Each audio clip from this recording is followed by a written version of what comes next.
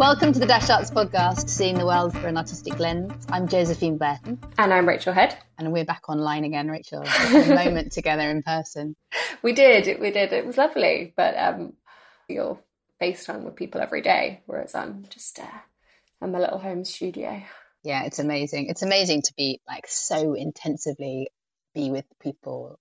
No, like, you know, in that intensive way of being in the room with people, it's still, I mean, like, it's not the first time I've done it since COVID, but it still feels phenomenally special. Well, I was in the first day recording that last episode with you, and it sort of really made me think, you know, everybody in this room singing and instruments and amps and acting. And it really made me think about when we did the R&D for Dido's Bar 2 years ago, where we had to set up screens in between everybody and like nobody could use the same mic, or I was like putting markers on the floor where people could sit, measuring out 2 meters. You were really rigid about you. I was going to say, you sat there with the tape measure, so you've been very strict with us, Rachel. But no one got COVID, so it was worth it. Exactly. You are welcome.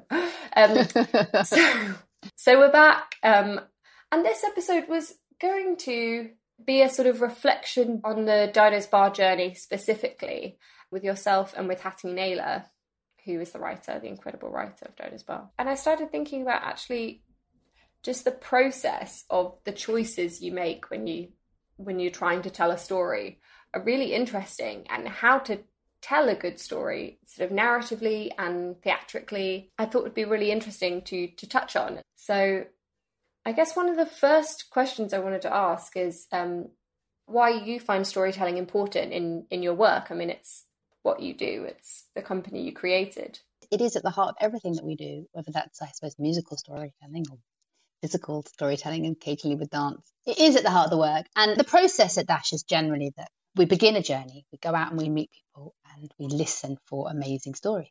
And I spend a lot of time listening to people, asking questions, sitting there, absorbing, learning a lot, ideally traveling in that way that you can sort of being somewhere where you're not completely at your ease. You kind of tend to listen more and be more alert to ideas and more sensitive to your surroundings. That's my own experience anyway. But like even further back, why did you decide to start a company like that focused on finding these stories and immersing themselves in these stories and then creating work around it?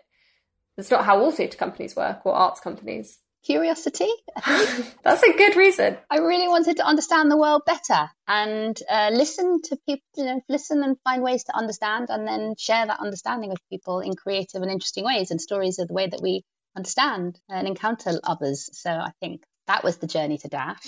It was an evolution. I mean, I created it with Tim, who we've listened to, Tim Supple, who we've listened to recently on the podcast. And he and I came for different reasons, and we formed Dash together, and it became an evolving and amorphous organisation for many years before it settled. But the idea was always to go on a journey to understand and then find a way of telling interesting stories and bringing those stories to wider audiences. This is quite a big question, but what makes a good story for you? I think there's a beautifully fine balance between being emotionally moved by something, brought to tears, brought to joy, and be immersed in something utterly beautiful and something that will touch your soul. And then, for me, something that will open people's eyes to new ideas. So I really feel that's at the heart of all the work that I do. It's not just about making something that's extraordinarily beautiful and moving and touching, but I really want to find ways to share new stories and new ideas with people. So that, to me, is a good story. It's the sweet spot between something that's aesthetically pleasing and attractive and something that will change people in some way. That's the sort of if I could find that balance, then I feel like I've succeeded. I like that. It's like a lot of theatre can be beautiful, but you don't come out with any sort of sense of understanding. And I feel like that's something that Dash does. It's about understanding the stories you're telling and trying to communicate that to an audience. And I think really, I mean, the thing that's driven me with Dido's Bar is I feel like I understand myself better through encountering Marif's story. Marif went on such an extraordinary journey to understand who he was in the context of his journey to Europe as an asylum seeker. And he understands that better and understands what it is to be European or what it is to live in this world better than I do as someone who's a native. And I feel like I understand myself better through understanding Maruf's journey. And I like to think that, like, in some ways we're holding a mirror up to ourselves. The writer you chose to create the text element, and actually all the lyrics as well. Yeah, all of it. is Hattie Naylor. It was just the most fortuitous encounter with her. Having encountered Maruf and known I wanted to tell his story, but known I didn't want to tell his story in a conventional way, and she was up for doing something different with it, and going on this journey with Maruf and I, and in a really playful way.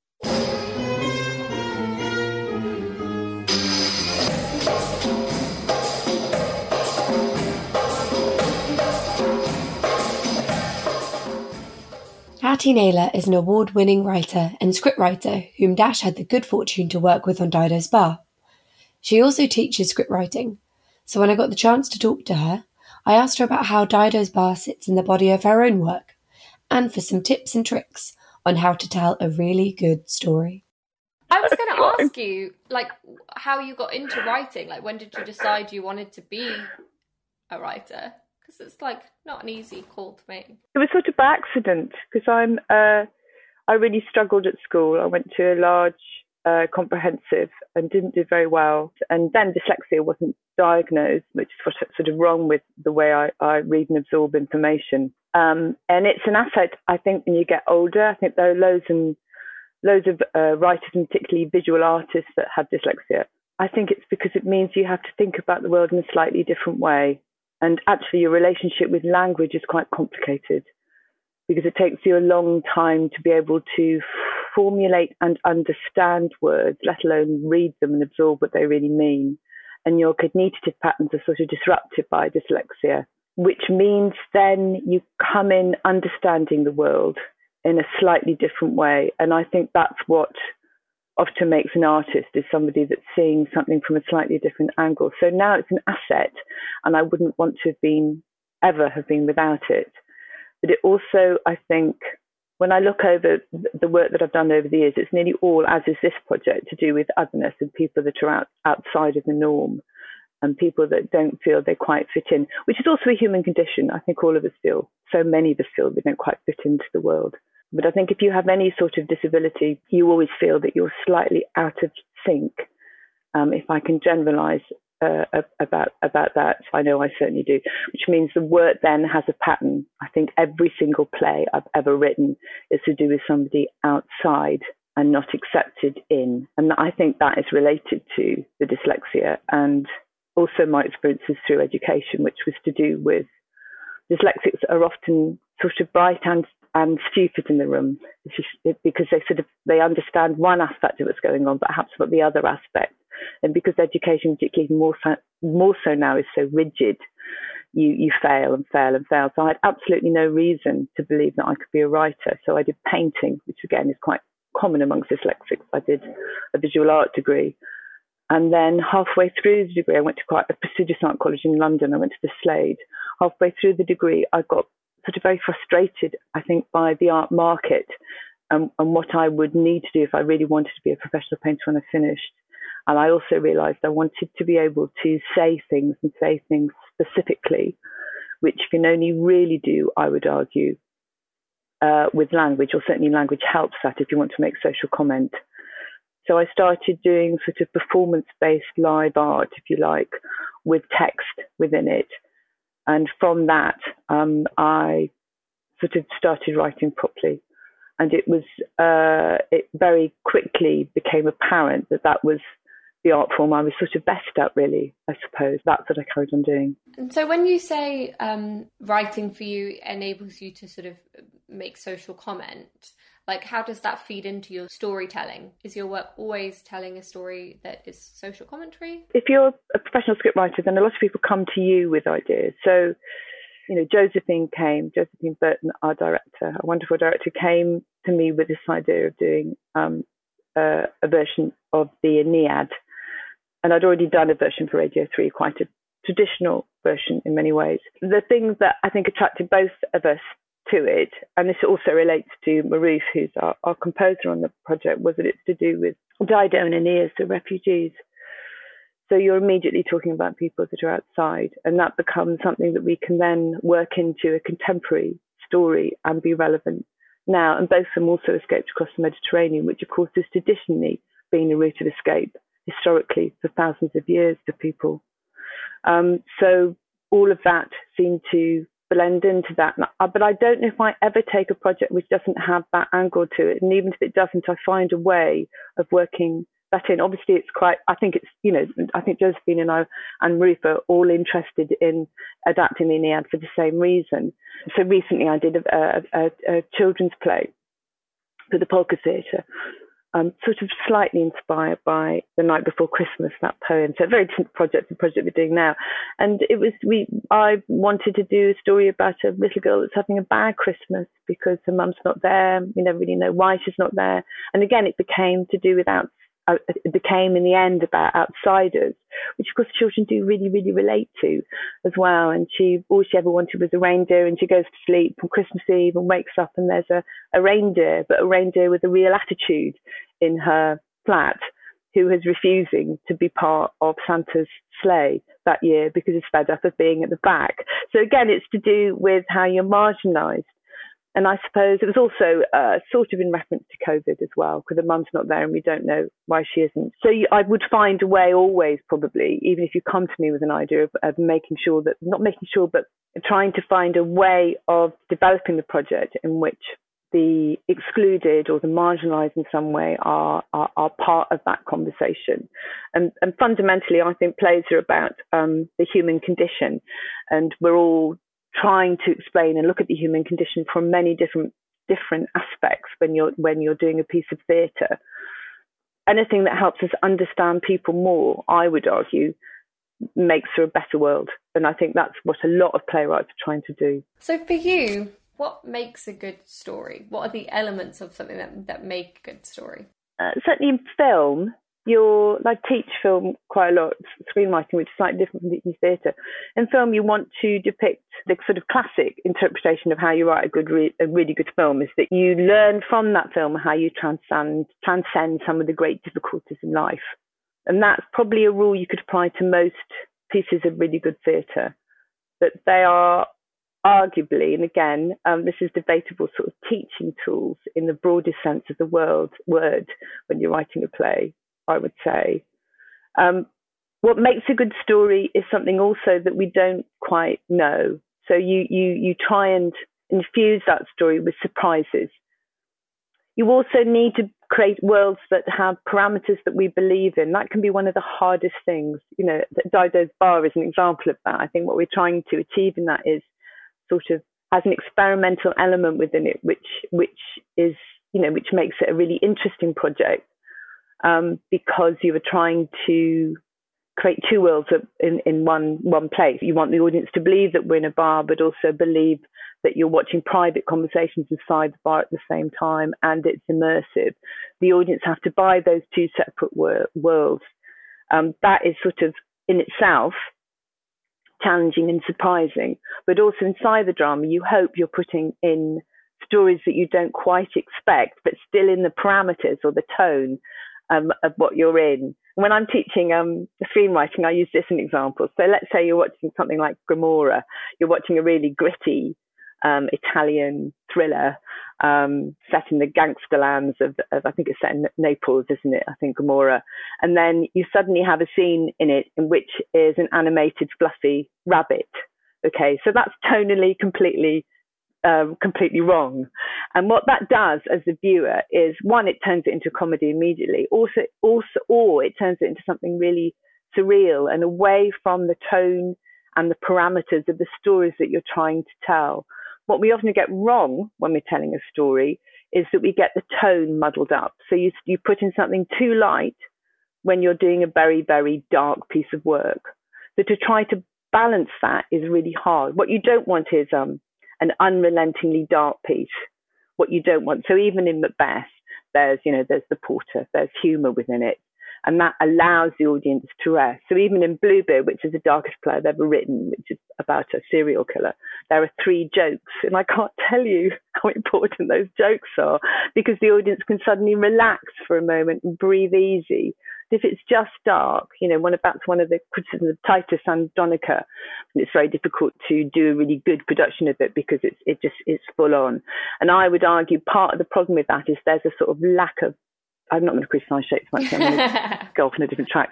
But in order to really excite people with what you're doing, you need to stick aside the parameters of the storytelling, but you also need to have surprises within it as well. And I think that's a really hard balance because you can get surprises wrong and take you tonally out of the show.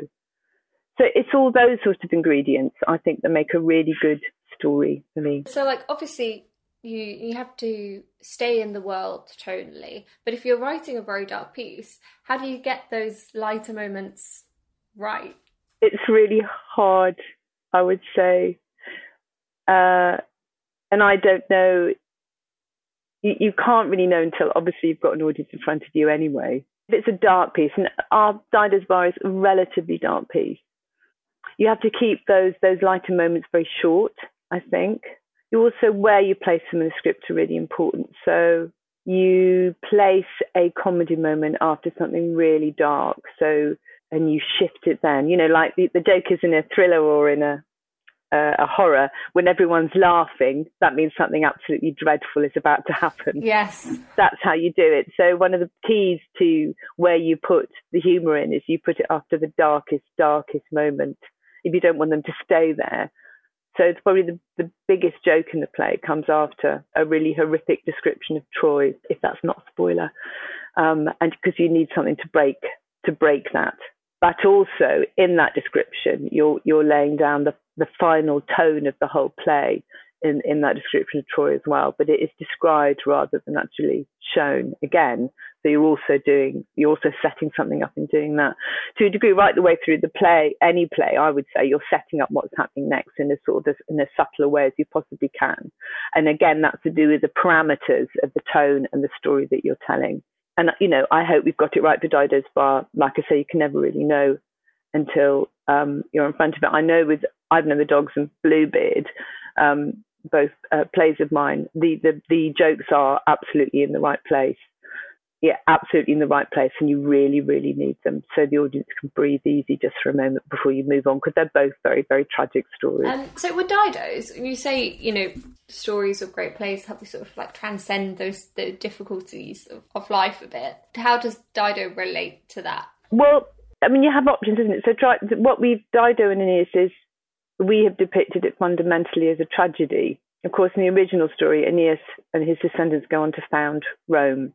And there isn't, I would say, well, I sort of ruin the ending if I talk about the ending, because that's not quite what we've done.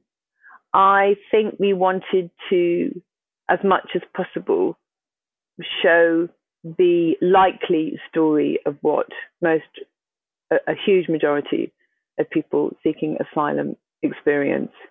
And I think that is a decision that I think we both made together. Ideally, you want people to walk out of the room thinking about how hard that journey is when you're trying to move from one culture to another, when you've also watched your own civilization completely collapse, and how unimaginably hard that is. So you are encouraging people to walk in those people's shoes. That's sort of what you're trying to do as much as you can. Why did Dido's, was it that the sort of migrant angle of the story and Marouf's very personal story on that attracted you to it? Why was this an interesting project? Well, Marouf's story is fascinating, and also a story of optimism, I'd say, as well. And I think there's elements inside Dido's Bar which reflects that. I think that idea, that story is fascinating, isn't it? And then when you actually talk to Marouf about his journey across the Turkish mountains to Turkey, which is an incredibly dangerous route in which you were arbitrarily shot at, how could you not want to be part of that story? And also the individual artists who work with Marouf and Josephine, they're exceptionally intelligent and informed and enlightened people to work with. So all of those things are the sort of project that you're is real privilege to be part of. So people approach you and they're like, I've got this idea, I know what the direction I want to go with it, can you write it? And I know Josephine was like, I want it to be really collaborative, I want you to be able to be in the room, I want Marouf to have a lot of input, but alternative reality Is there another way that you could see this story being told? If Josephine hadn't mentioned the Aeneid, is there another direction that you think you might have gone with it that would have been an interesting way to tell this story as well? Yeah, I guess the more obvious route would have been to interview refugees, or also to have a writer that has actually experienced it herself. Though we do have our musician, our composer, has experienced that. So the way, if you were taking it on a different route, then I would suggest that you interview refugees, or you have a writer who is a refugee, and maybe if you don't have any music, you would find probably a writer that had been through that experience. So that's another longer debate, isn't it? If writers couldn't write about what they hadn't actually experienced, then there wouldn't be a single male writer that could write a female role in my book. So that's quite a complicated conversation, I think, because obviously you're employed because you bring the skills of having been a professional scriptwriter for, in my case, about 3 decades. So you're bringing those skills into the room. So that's why often writers are brought in with a whole load of verbatim text, and they work around that, which I do quite a bit actually. And I work with an integrated circus company, so half the company have disability, called Extraordinary Bodies.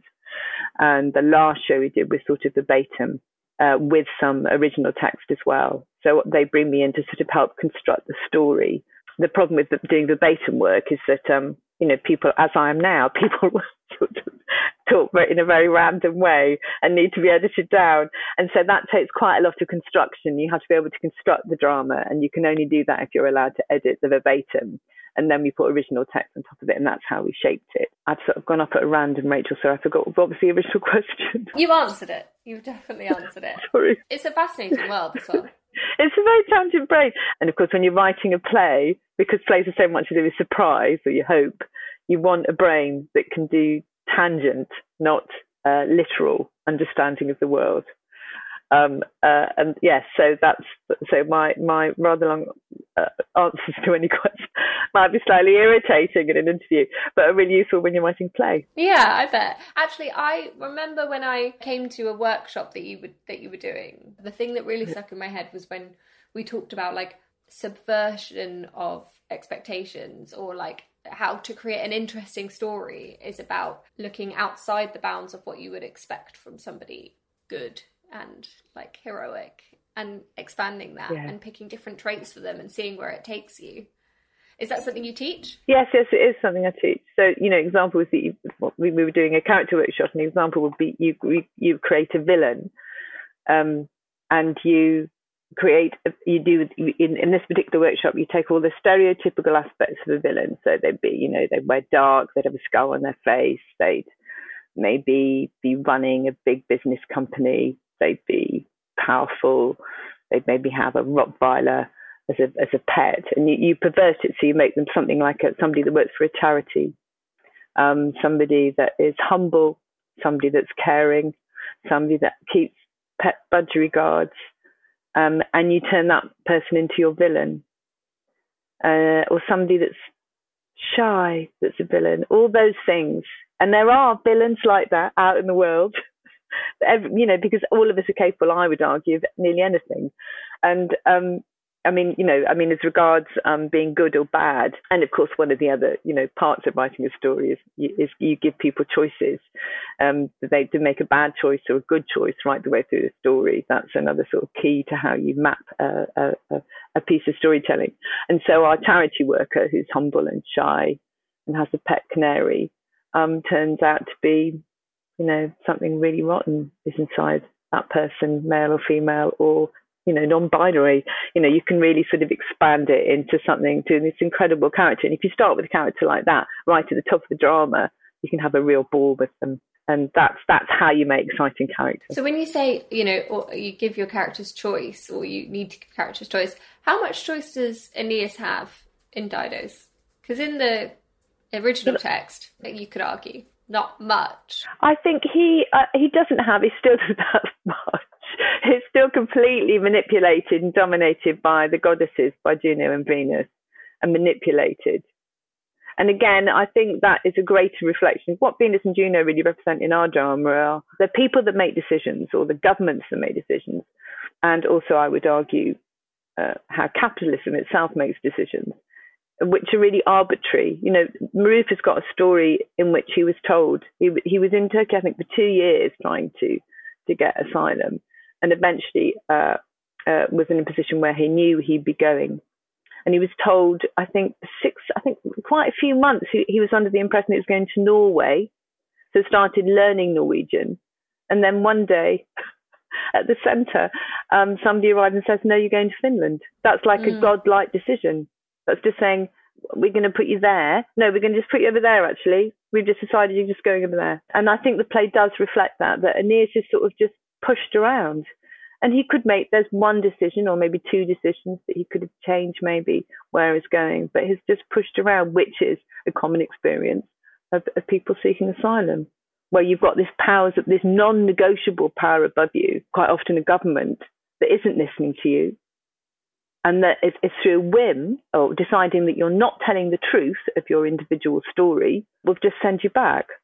That will never believe that you need asylum, that it is your right to have an asylum. Let alone what I really think about how people move across borders and how you end up in a country in the first place randomly due to birth. And that's, the whole notion of borders is really suspect in my book. So he doesn't have that much choice, but actually that in itself is a choice from you guys, is reflective of our system. Yeah, absolutely. He doesn't have in the original poem either, but he doesn't have much choice, no. And I go as far as to say he's almost unformed as an individual. I mean, I've been reading something called The Ungrateful Refugee, which I would really recommend to anybody who's looking at the refugee crisis, which is a brilliant, brilliant book. And it's about, it explores this notion of waiting endlessly, like for 10, 15 years in the country, to be accepted in that country, and how corrosive that is. Because one of the things that really does define us or helps us to get through our lives is to have a mission, to have something that we really want to do in the world. If you put somebody in some place and don't let them move for 15 years, then slowly they will become eroded. It's really difficult to survive that if you don't have a notion that your life can really, really begin. And that is something that runs right the way through the play. But also she talks at length about people not being believed and how you make a believable story and what is truth in relation to how you write fiction as well. What we think is truthful and what we think is untruthful. And in order to convince a government that you need asylum, you have to have a story that's watertight, that will be believed. Bearing in mind that the way that we put story together in the West is quite different to the way we put stories together in the Middle East. They're constructed differently. The Western narrative, which dominates our understanding of what we think truth is suspect. A lot of creative writing courses will tell you that, I don't believe the story, it isn't truthful, it doesn't speak to me. And when you apply that to someone's actual life, when they're trying to explain their persecution and why they need to leave the country and why they will be at risk when they go back, if you're not believed, it probably won't happen. And that is an arbitrary decision made by the listener who might not know anything about the culture and country you're from. Horrifying. Yeah, it is horrifying. And I hope we've got elements of that in the show.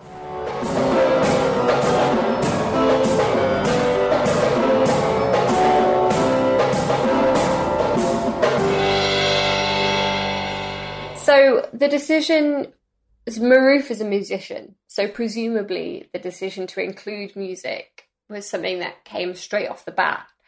But was gig theatre always the journey there? Was it ever going to be a straight musical? I really wanted to be led what I felt like the story needed to be. That sounds like a pretentious thing to say. We're in the arts. I could totally be pretentious. I am pretentious all the time. That's what you're saying, isn't it? Well. That well was very loaded, Rachel. I think I didn't go in knowing any of the answers. That's the honest response. I felt that I wanted to... I knew because we were weaving on top, we were sort of intermeshing Maruf's own personal story as a musician and the Aeneid. One way that we would do that would be to move away from these epic battles of this kind of classical world into something that would be more music led, and where we could sort of think about our warrior as being a sort of soul musician who was the sole inheritor of a musical tradition, and then showed up in town as a performer looking to sort of assimilate in a new world. That was kind of clear fairly swiftly that was what we needed to do. I don't think I knew the expression gig theatre. I mean, along the way, someone said to me it's a bit like gig theatre, and it was sort of an encounter for me, and I'm not sure I'm completely enamoured by that as an expression anyway. The form sort of found itself was partly because we needed to create this environment where Maruf could be a musician, and therefore all the artists that he encountered along the way would ideally also live in that world. Be also like Turnus, his great musical rival, would be the local boy. Dido, because she's also a refugee, she was also going to be a great musical star, so she'd need to be a musician. So we were already starting to think about, we've got this kind of cast of characters who are all artists. That's sort of one thing. And then the other side of it all is at Dash, since about 2014, we've been creating these immersive worlds. I think it was the combination of me thinking, like, how do I build, how do we do this? How do we create a piece of theatre for a world? And then this encounter with Maruf and thinking, actually, we need to build an environment where he can be a performer. And that was the sort of the meshing of it came together to think about, let's create this immersive experience where the audience and the performers are all part of the community, and our audiences will become complicit in the world that will bring Aeneas and Dido to life. And there are many brilliant immersive theatres out there in the world where often you're behind a mask where you're not seen. It's really essential for our show and for the work that we do at Dash that the audiences are as important for the community as the performers.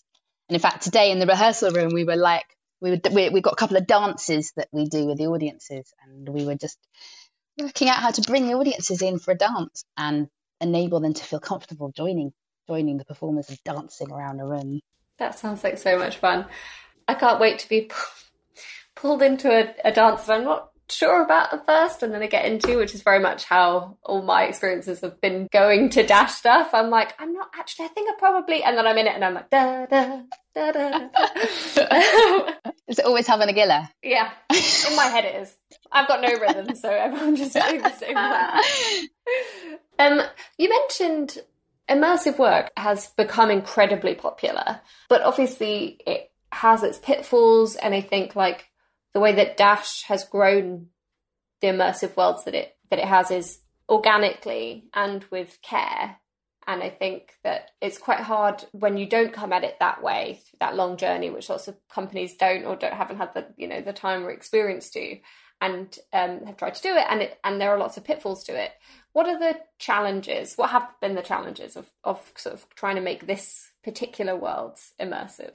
Oh gosh, there are so many. I mean, generally enough time with the actors and the participants and the volunteers, and in our case, actually the front of house staff and the bar staff, to give them the space to understand how they need to own the space. They need to be up for having those improvising conversations, feel relaxed enough to be comfortable in their own, in their home, which they own, to welcome people in and see them and ask them questions. That's one thought. I think for me, it's massively about being playful with it. Whenever Latitude was a brilliant learning experience for us, Latitude Festival, because you just meet so many different kinds of people, and people would walk into our dacha and they would be so up for play. I mean, we'd find ourselves half an hour later having a conversation, like a half an hour conversation with people about, the Tsar, and we're up for the experience of talking to our actors and often like totally blindsiding them with their knowledge.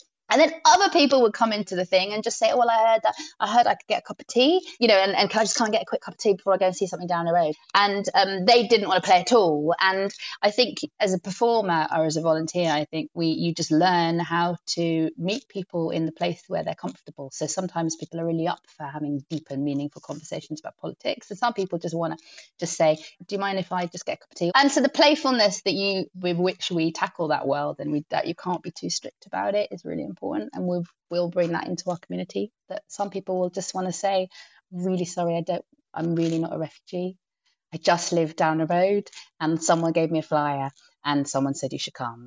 So I don't know what you're talking about. And we will have to cope with that and say, great, welcome. You're going to see this brilliant gig, fantastic musicians. So there is, I think, the sort of meeting people and hearing them. That's a sort of another thing. World building and being playful with it. So I guess I'm learning all the time still. And focus is really important.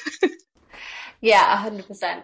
Has it been difficult, keeping a story sort of like going and still keeping it playful, that is such a heavy, difficult topic still for a lot of people to talk to, and a lot of theatre going communities to engage with? The demographic of people that go to theatre aren't always the people that engage with this, with the refugee crisis. Has that been an interesting thing that you've had to deal with? Yeah, I was thinking about it last week because I was working with a fight coordinator, and we brought a fight coordinator into the room, and there will be some violence in the show.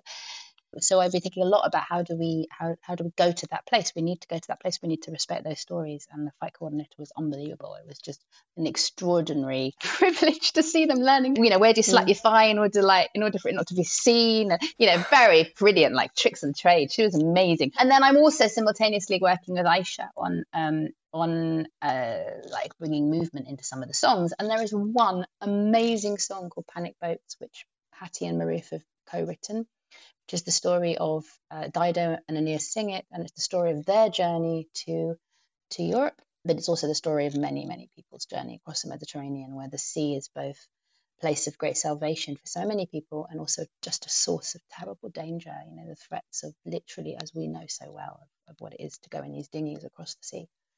It's quite a long song, it's quite a beautiful song. It's very physical in some ways. Inside, embedded in the song, there's like storytelling and amazing rhythms. And I really been grappling with like where to go with that song, like how much to stage it, how much to sort of bring narrative into the movement of that song.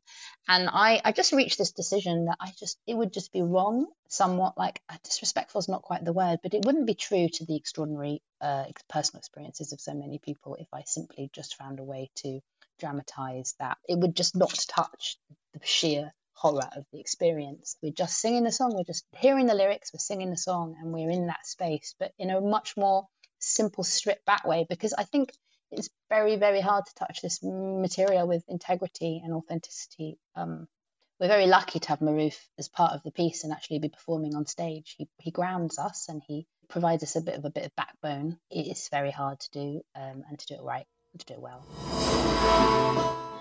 A huge thank you to Josephine Burton and Hattie Naylor for speaking with me today. The book Hattie was discussing was The Ungrateful Refugee by Dina Nayeri, which is a beautiful read. Dido's Bar is open, performing at Royal Docks The Factory until the 14th of October.